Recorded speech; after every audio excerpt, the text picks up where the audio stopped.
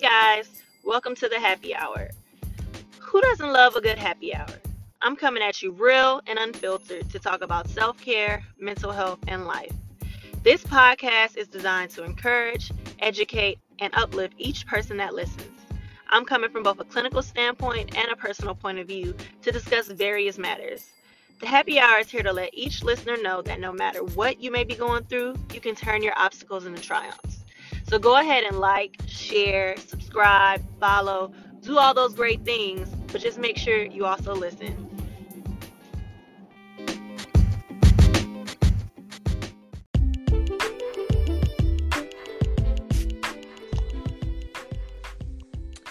Welcome to the happy hour.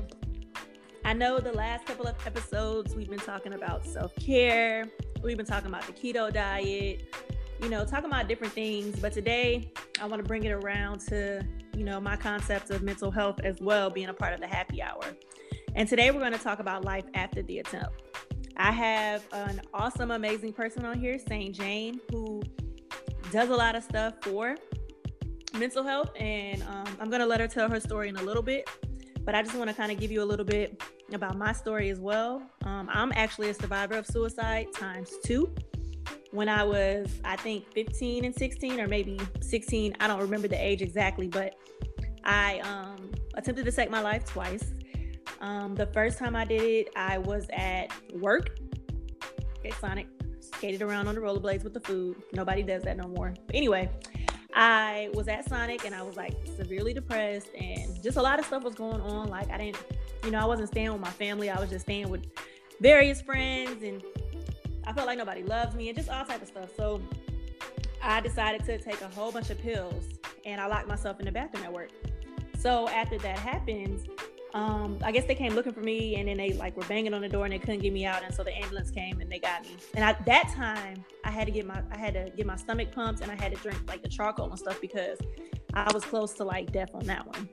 Then maybe not even a year later, maybe 6 months later, I had came to live with my dad in Atlanta, and I did it again. I was at my dad's house, and I, took a bunch of Tylenol, and it wasn't as bad that time because, of course, they got me an ambulance sooner than they did the first time. But either way, both times, I had to go to the hospital, and then I was hospitalized at a mental health hospital both times. But those are the only 2 times I ever attempted to take my life. But I can admit, as an adult, I've still had some suicidal ideations. Even recently, had suicidal ideations, not with a plan or an intent, but just thoughts of if I got in an accident, I hope I die, just things like that. So it's real.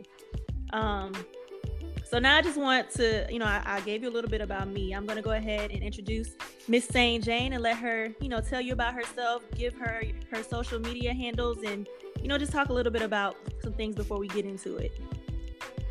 Okay. Hi, how are you? I'm good. Or were you talking to them? Everybody, doesn't matter. Okay, so I'm St. Jane. Let's see, some basics. I'm 28. I was born and raised in Atlanta, Georgia, and I am a survivor of suicide as well as an individual living with a mental health diagnosis. My story actually starts when I was 10. I actually recall my very first panic attack. I remember standing in the hallway of elementary school, and I hated those single file lines. They're so annoying to me. And standing there, I just recall my entire world kind of caving in on me. I didn't know what it looked like. I didn't know what it was called. I just knew that my heart was beating entirely too fast. I knew that my hands were clenched. I was sweating. And needless to say, I was freaking out.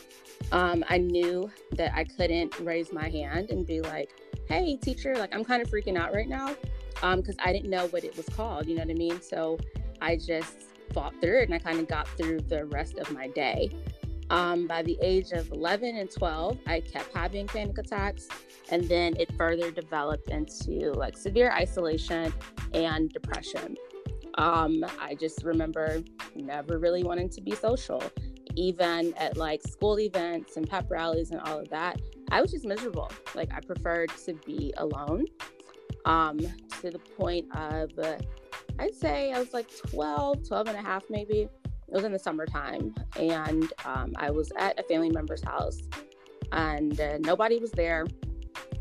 And I remember just sitting there and kind of having like this relief that this was my time to do what I had been planning over the past 2 years.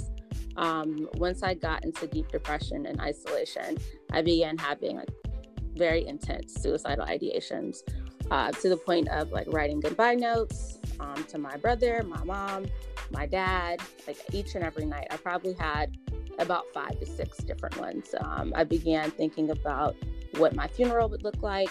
Just all of these intense thoughts had just built up over time. And at that one particular moment, I went and locked myself into a bathroom and found, over-the-counter medication, took everything that I could find, went back, and I remember sitting on a bed, like a small, like little twin-size bed with a quilt on it, super detailed, but I remember sitting there waiting for something to actually happen or to feel it, and nothing was actually happening. And I laid down on my back, and the next thing I know, like I woke up the next day and it was as if nothing ever happened. And I remember being really, really angry. And so from that point forward, I lived with the secret of having depression and severe anxiety, as well as having, been a survivor of suicide. So as I got older, I knew that my story had to help somebody else. So back in 2016, I developed Sane Jane, which is simply the voice of everybody who is not heard. So, Sane was me fighting for my sanity, and Jane was just like, it's everybody. It's not just my story. We all have some type of, untold story, whether it be mental health or trauma, whatever it may be. So that was the beginning of that. And there's more details like in between all of that, but that is my story of the survivor. Wow. That's a lot. And I noticed one thing that we both, our attempts were similar. Yeah. Locking ourselves in the bathroom and taking, pills or something. And that's interesting. Like I said, shout out to Star, because Star actually connected me to Sane Jane when I first started doing my podcast. She was like, oh my God, you'll love her. You definitely got to have her on the show. And like, soon as I looked on her page, I was instantly in love with everything that she does and the cause she stands for. Because there's such a stigma of mental health, especially in the Black community. Mm-hmm. So just, and it's such a stigma of like, when I tell people like, oh yeah, I tried to kill myself twice and I still have thoughts sometimes, and they're like, oh my gosh, like it's such a stigma, like it happens, and to make this be more aware for people, so that, that's one of the reasons I got in the job I got in. I wanted to, they say hurt people, mm-hmm. but hurt people that have been healed can help other people heal. And that's what I'm trying to do, because I worked in a mental health hospital, and I worked always on the kids unit when I worked there before I transferred into assessments. But I understood where they were coming from, the ones that had just attempted suicide or something. Not that I agreed with why they did it, why they went through with it, but I understood why they did it because I was there at one point. So right. That's why I really liked, your story and everything, because I'm like, oh wow, like she knows, she's been there, she's a survivor, she knows all these things. So that's great. So did you talk about being diagnosed or no? Not yet. Okay, so yeah, I didn't know how far in my story you wanted me to go. Okay, let's jump back down. So when I was about 19, I would say, I consider it kind of blacking out and checking out.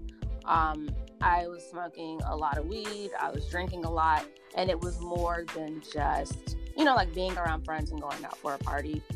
It was kind of sort of just to get through my day and to deal with all these different emotions. I was in intense depression, but I was also having elevated moods. So I was losing sleep consistently. I may have been getting 2 to 3 hours a night, going on about a year. So you can imagine, by losing sleep and being under consistent I would not be substance use. Yeah, I was very much so out of it.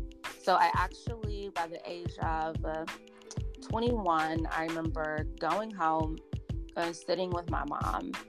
And actually before that, I was still 21, and it was the summer of me going back into school. And I remember we were in the car. I was living in Buckhead for the summer, and we were in the car.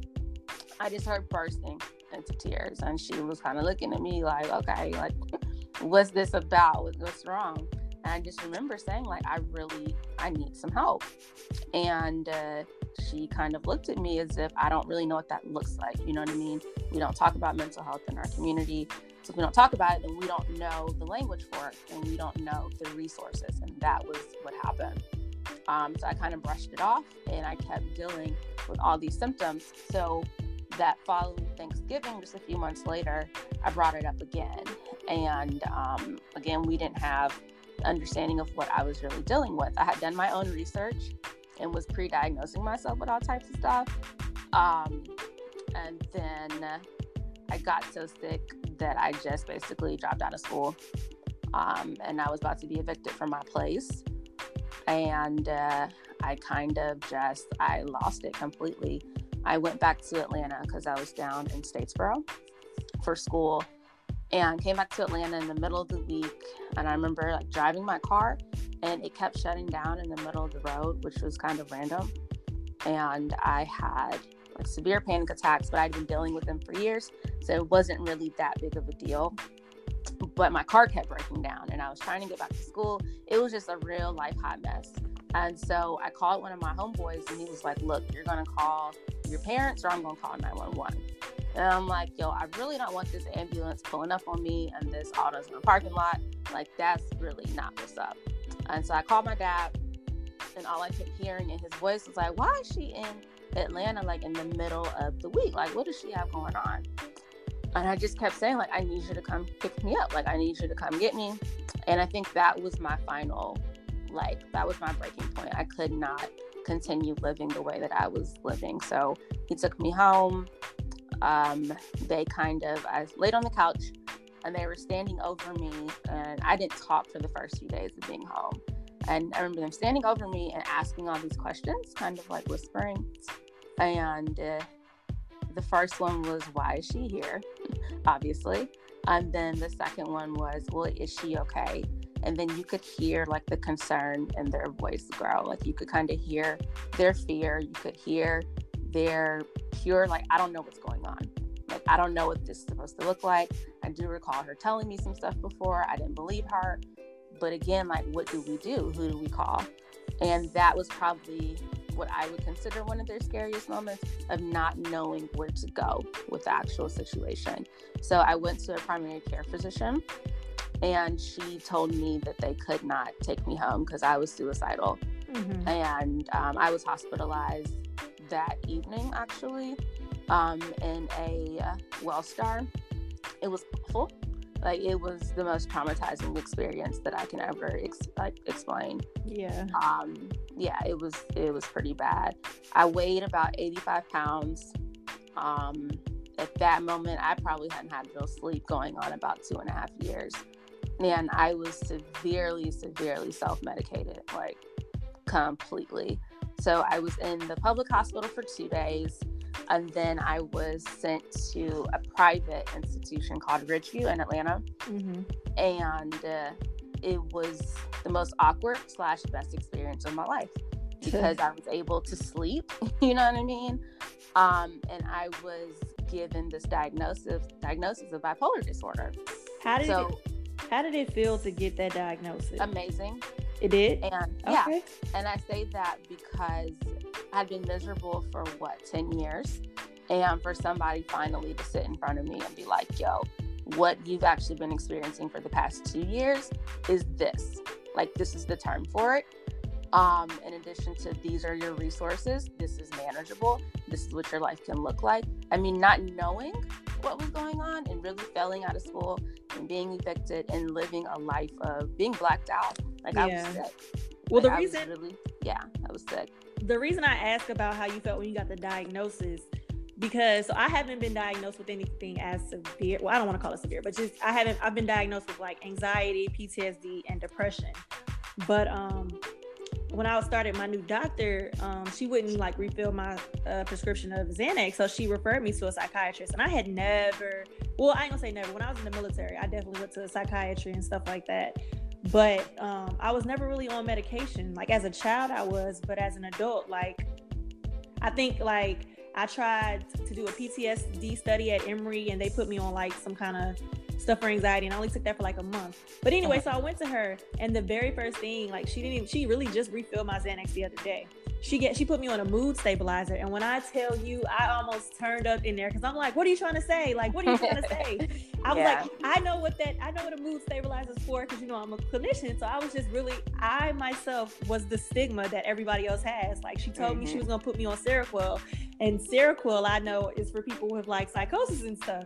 And so I really like had a really like, I was pissed. I was a B word to her. Like, I hated her. Like, when I left that day, I called my mom and my dad crying. I called my supervisor for me as a counselor. I called her, and she's the one that really had me like, I was like, okay, I'm gonna try it, because she was like, well, just try it, because you know, another friend of mine, they put her on something that was for something else, and it ended up working. So I think it definitely has leveled me out. I don't really think I had like, well, she said I was moody, and I had mood swings, and I like was very irritable all the time.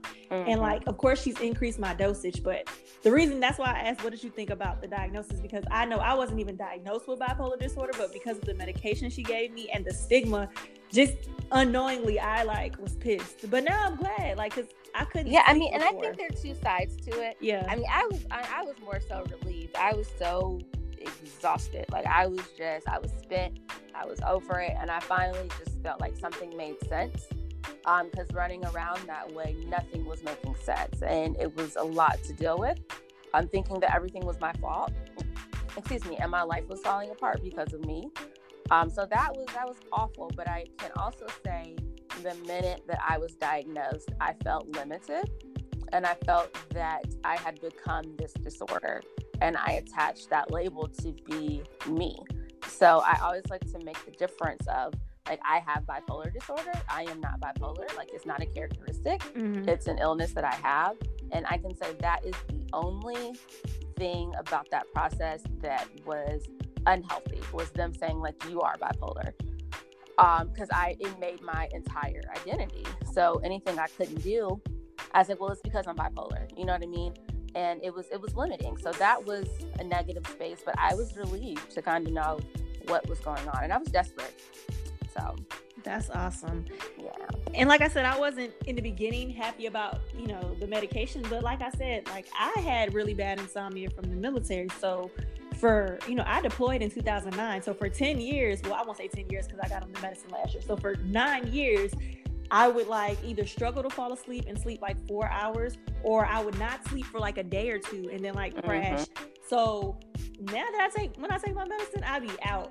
Yeah, and it's out. Like, it's crazy when you wake up, you're like, I'm so energized, like my brain feels rested, I'm not irritable. Like, it's a completely different feeling. Like, the longest I've been up is probably 3 days. Yeah.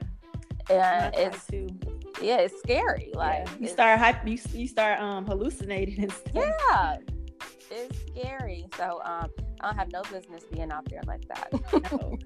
So I know you said, I heard you say that when you got it, you felt limited. Tell me more about that.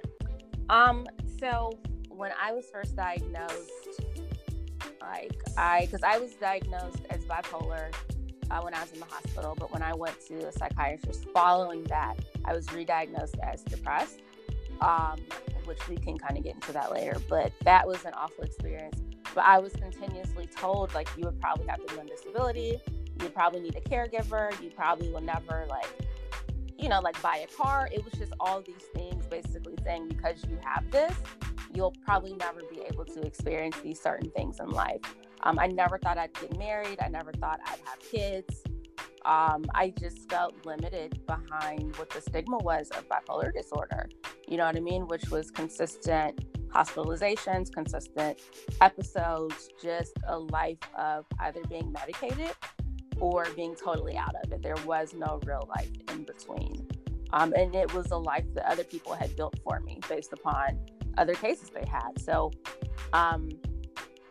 yeah, like, I felt extremely limited in that. And then I genuinely stopped working towards anything great. So if I couldn't do anything, I would really blame it on my disorder.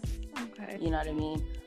Instead of being like, this is just a part of my life, I'm actually deserving of more than that. I just have to work a little harder and a little differently than everybody else. But I just felt as if my life was around medication, therapy, and drama. Okay. So I know you said that's how you felt, but like, have you been limited at all? Because I mean, I see you out here doing great things. I follow your IG page, and I see you doing, talking in big crowds and stuff. Thank you. So it took me, let's see, I was about 24, 25 when I started recognizing the difference between just that phrase and identifying as somebody living with something than as somebody that has it. Instead of somebody that is actually that term or that illness, because I figured out how to fit it into my life. I figured that I couldn't give it more power than it deserved. And I remember a doctor telling me that, like, don't give your disorder more power than it deserved. And it pissed me off because I'm like, you don't know what I'm going through. My whole life has been turned upside down. Like, I have to go to bed at 10 o'clock while my friends are on spring break. You know what I mean? My whole life changed. So it did feel as if it had taken over. But when I was about 24, 25, I had been in consistent therapy, and it was just like everything started to click. And I started seeing progress, like financially. I started seeing progress in my relationships, whether it be friendships or whatever. The relationship with my parents, I started seeing just all these different things and me being capable without being sick. You know, I felt what stability was like. I was able to finish school. You know, it was just a lot of different things to where I'm like, I can't live with it as an excuse for me not to do anything, if that makes sense. Yeah. That makes sense. Yeah. Okay. So, so you're you're a certified peer specialist, right? Mm-hmm. Tell me about what you do with that as a Gosh. peer specialist. So, I was, I got my certification in 2016. So I actually started off just speaking. My entire journey started off just doing speaking engagements and being like a panelist and so forth. But when I became a peer specialist, I continued with it.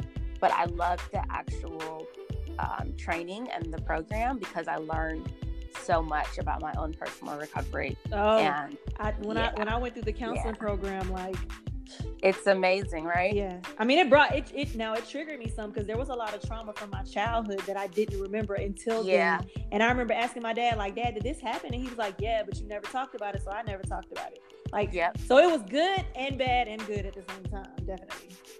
Yep. Therapy is what kind of got me through all my childhood trauma. I am so pro therapy, but yeah, I'm a therapist that seeks therapy.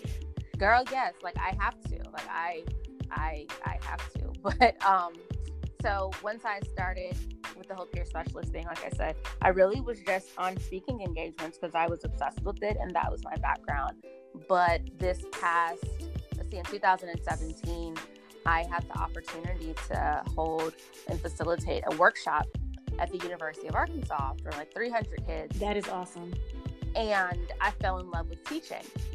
Like I fell in love with it. I knew the moment I opened my mouth that was what I was supposed to be doing for like the rest of my entire life.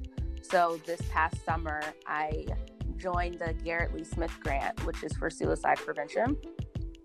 And I start doing like one-on-one counseling with suicidal individuals and teaching like recovery classes. So, and then doing public health. So now I get best of all my worlds. So yeah, just being able to share my lived experience and like public speaking, and then through public health and trainings, as well as recovery classes with peers it's an awesome combination. Yeah. That's really dope. Like, I mean, I started this podcast, one, to be a self-care tool for myself, but also to help others with self-care. But just like, even like learning about you and hearing you talk right now, it's like, dang, like you're doing all these great things for, you know, what we both already struggle with. And that's amazing because there's a lot of people out here that might be diagnosed with, you know, depression or anxiety or PTSD or bipolar disorder or schizophrenia that are scared to speak up or don't want people to look at them differently. And you like you said, you're not your diagnosis, you know, that's just a part of you and you live proudly in it. And that's like super amazing to me, like super, super amazing to me. Thank you. So we did talk a little bit about 911 St. Jane, but just tell us a little bit more about it and like all those things. So let's see. I was 24 going on 25, something like that. And I remember talking to a friend of mine, and I was super sick, and she was like, well, why don't you turn it into like a Dear Diary thing? And when she said that, just the name popped in my head, like St. Jane. And I'm like, yo, that's dope. Like, I'm really rocking it. I love it. So the explanation behind it genuinely started, I always thought I would be a Jane Doe. Like, I really always thought my parents would find me, like, in some body bag somewhere, and nobody would ever know my story. Like, nobody would ever know my childhood trauma or my diagnosis and what I've been living with. That's deep. It would just be like, this is your daughter. We found her here. And then, you know, like, my story would be lost, like, somewhere. So that's where it started off as. And then the sane part really just became, like, who is to tell me what my sanity is supposed to be? And it was something I had to build and really work for. So, like, Sane was what I built, and Jane was the person that was actually able to tell her story. And then 911, it just kind of, you know, I threw that in there. I like it, though. Yeah. Thank you. So that's how that all started. But I actually became obsessed with it once I had a DUI on my 25th birthday. Mm-hmm. And once I kind of came out of that jail situation, it's like, yeah, I need something to focus on. So from that day forward, I've given it every little piece of me, and it has grown into something like just really beautiful, something I never would have really expected. So it's my baby. It's for everybody who does not necessarily have a voice, or people that aren't being heard. That's what it's all about. So everybody's Jane, and everybody creates like their own world of what's best for them. So yeah, that's really awesome. And I remember you were talking about you know, self-medicating and stuff, and you know, I remember when I was like 16, 17, because I graduated when I was 17, so it was like between 16 and 17, and this is when I lived in one city and I drove an hour just to go to school in another city because I had nowhere to live. And so I was staying with my brother's girlfriend, well, his ex-girlfriend. He was locked up, and I was staying with her and her 2 kids. Very bad situation, because like I just did whatever. And so I, you know, got with the wrong crowd, and like I got addicted to X. And I never really got fully diagnosed as being addicted to X, mm-hmm. but I know I was addicted because I was using it like every weekend, or I would like skip school and use it then. And like I made sure I dated the dope boy that had the X so I could get it for mm-hmm. free. And like I was drinking heavily. Like I was drinking heavily up until like before I got out the military, because I used to, yeah. So like I definitely see that self-medication, and I think that was to do with, because I definitely have PTSD from my, you know, from when I was younger, but also like from the military. So just self-medicating, I definitely understand that, and a lot of people do that. Yeah, I mean, if you don't have any other, you know, like tools or coping skills, you're just trying to go for the thing to get you through that moment. So I get it. Like I get it. I don't think I was ever diagnosed with an addiction, but I do and did like consider myself like an alcoholic and addicted to other things. And that is me taking, you know, responsibility for what my life was looking like. So if I had to have something in order to get to something else, like that's an addiction. So yeah, I appreciate you sharing that, because a lot of people don't like going into, you know, their own personal life when it comes to that. I'm a super open book, and yeah. Sometimes people don't understand that, but it's just like I just am. I mean, what happened to me, but it doesn't define who I am. I have a tattoo on my arm that says my strength required struggle. So I take that as like I'm as strong as I am because of everything I've been through. And my dad said something which is going to sound weird to people, but he said to me, like, you know, I didn't fight for you, but I'm glad that I didn't fight for you, because you're, you know, the things that happened to you made you as strong as you are. Like if I would have fought for you and you would have lived with me, you would have been soft, you would have been spoiled, you would have been all these things. So as weird as it sounds, not saying he wanted the things that happened to me to happen to me, because like I've been, just to run through a quick, like I was molested twice as a child. I was, raped a couple different times as a teenager and as an adult. So just all the things I've been through, he said, and like I said, he doesn't mean that he wanted it to happen, but he's saying because it happened, it made me the strong individual I am. So just like you said, you're not your diagnosis. Your diagnosis doesn't define you. So the things that happen to me don't necessarily define me. So yeah, I'm an open book. Like it ain't like I go around and just be like, hey, you guys, let me tell you what happened to me. Exactly. When I talk to somebody and like we just get, like if I get in a long conversation with somebody and it just comes up, I tell them, and a lot of people are like, wow, I would have never, because matter of fact, I was talking to a friend of mine last week and they were like, I would have never thought this. And I'm like, yeah, because I don't let it. I said, but now do you understand why I'm so standoffish? Like, now do you understand why I don't like fool with a lot of people? That's why. Yeah, it pays to be transparent. Yeah, it makes our life easier, I believe. Like, this is what you're gonna get. Yeah. Don't act funny when this happens. Like, this is it. Definitely.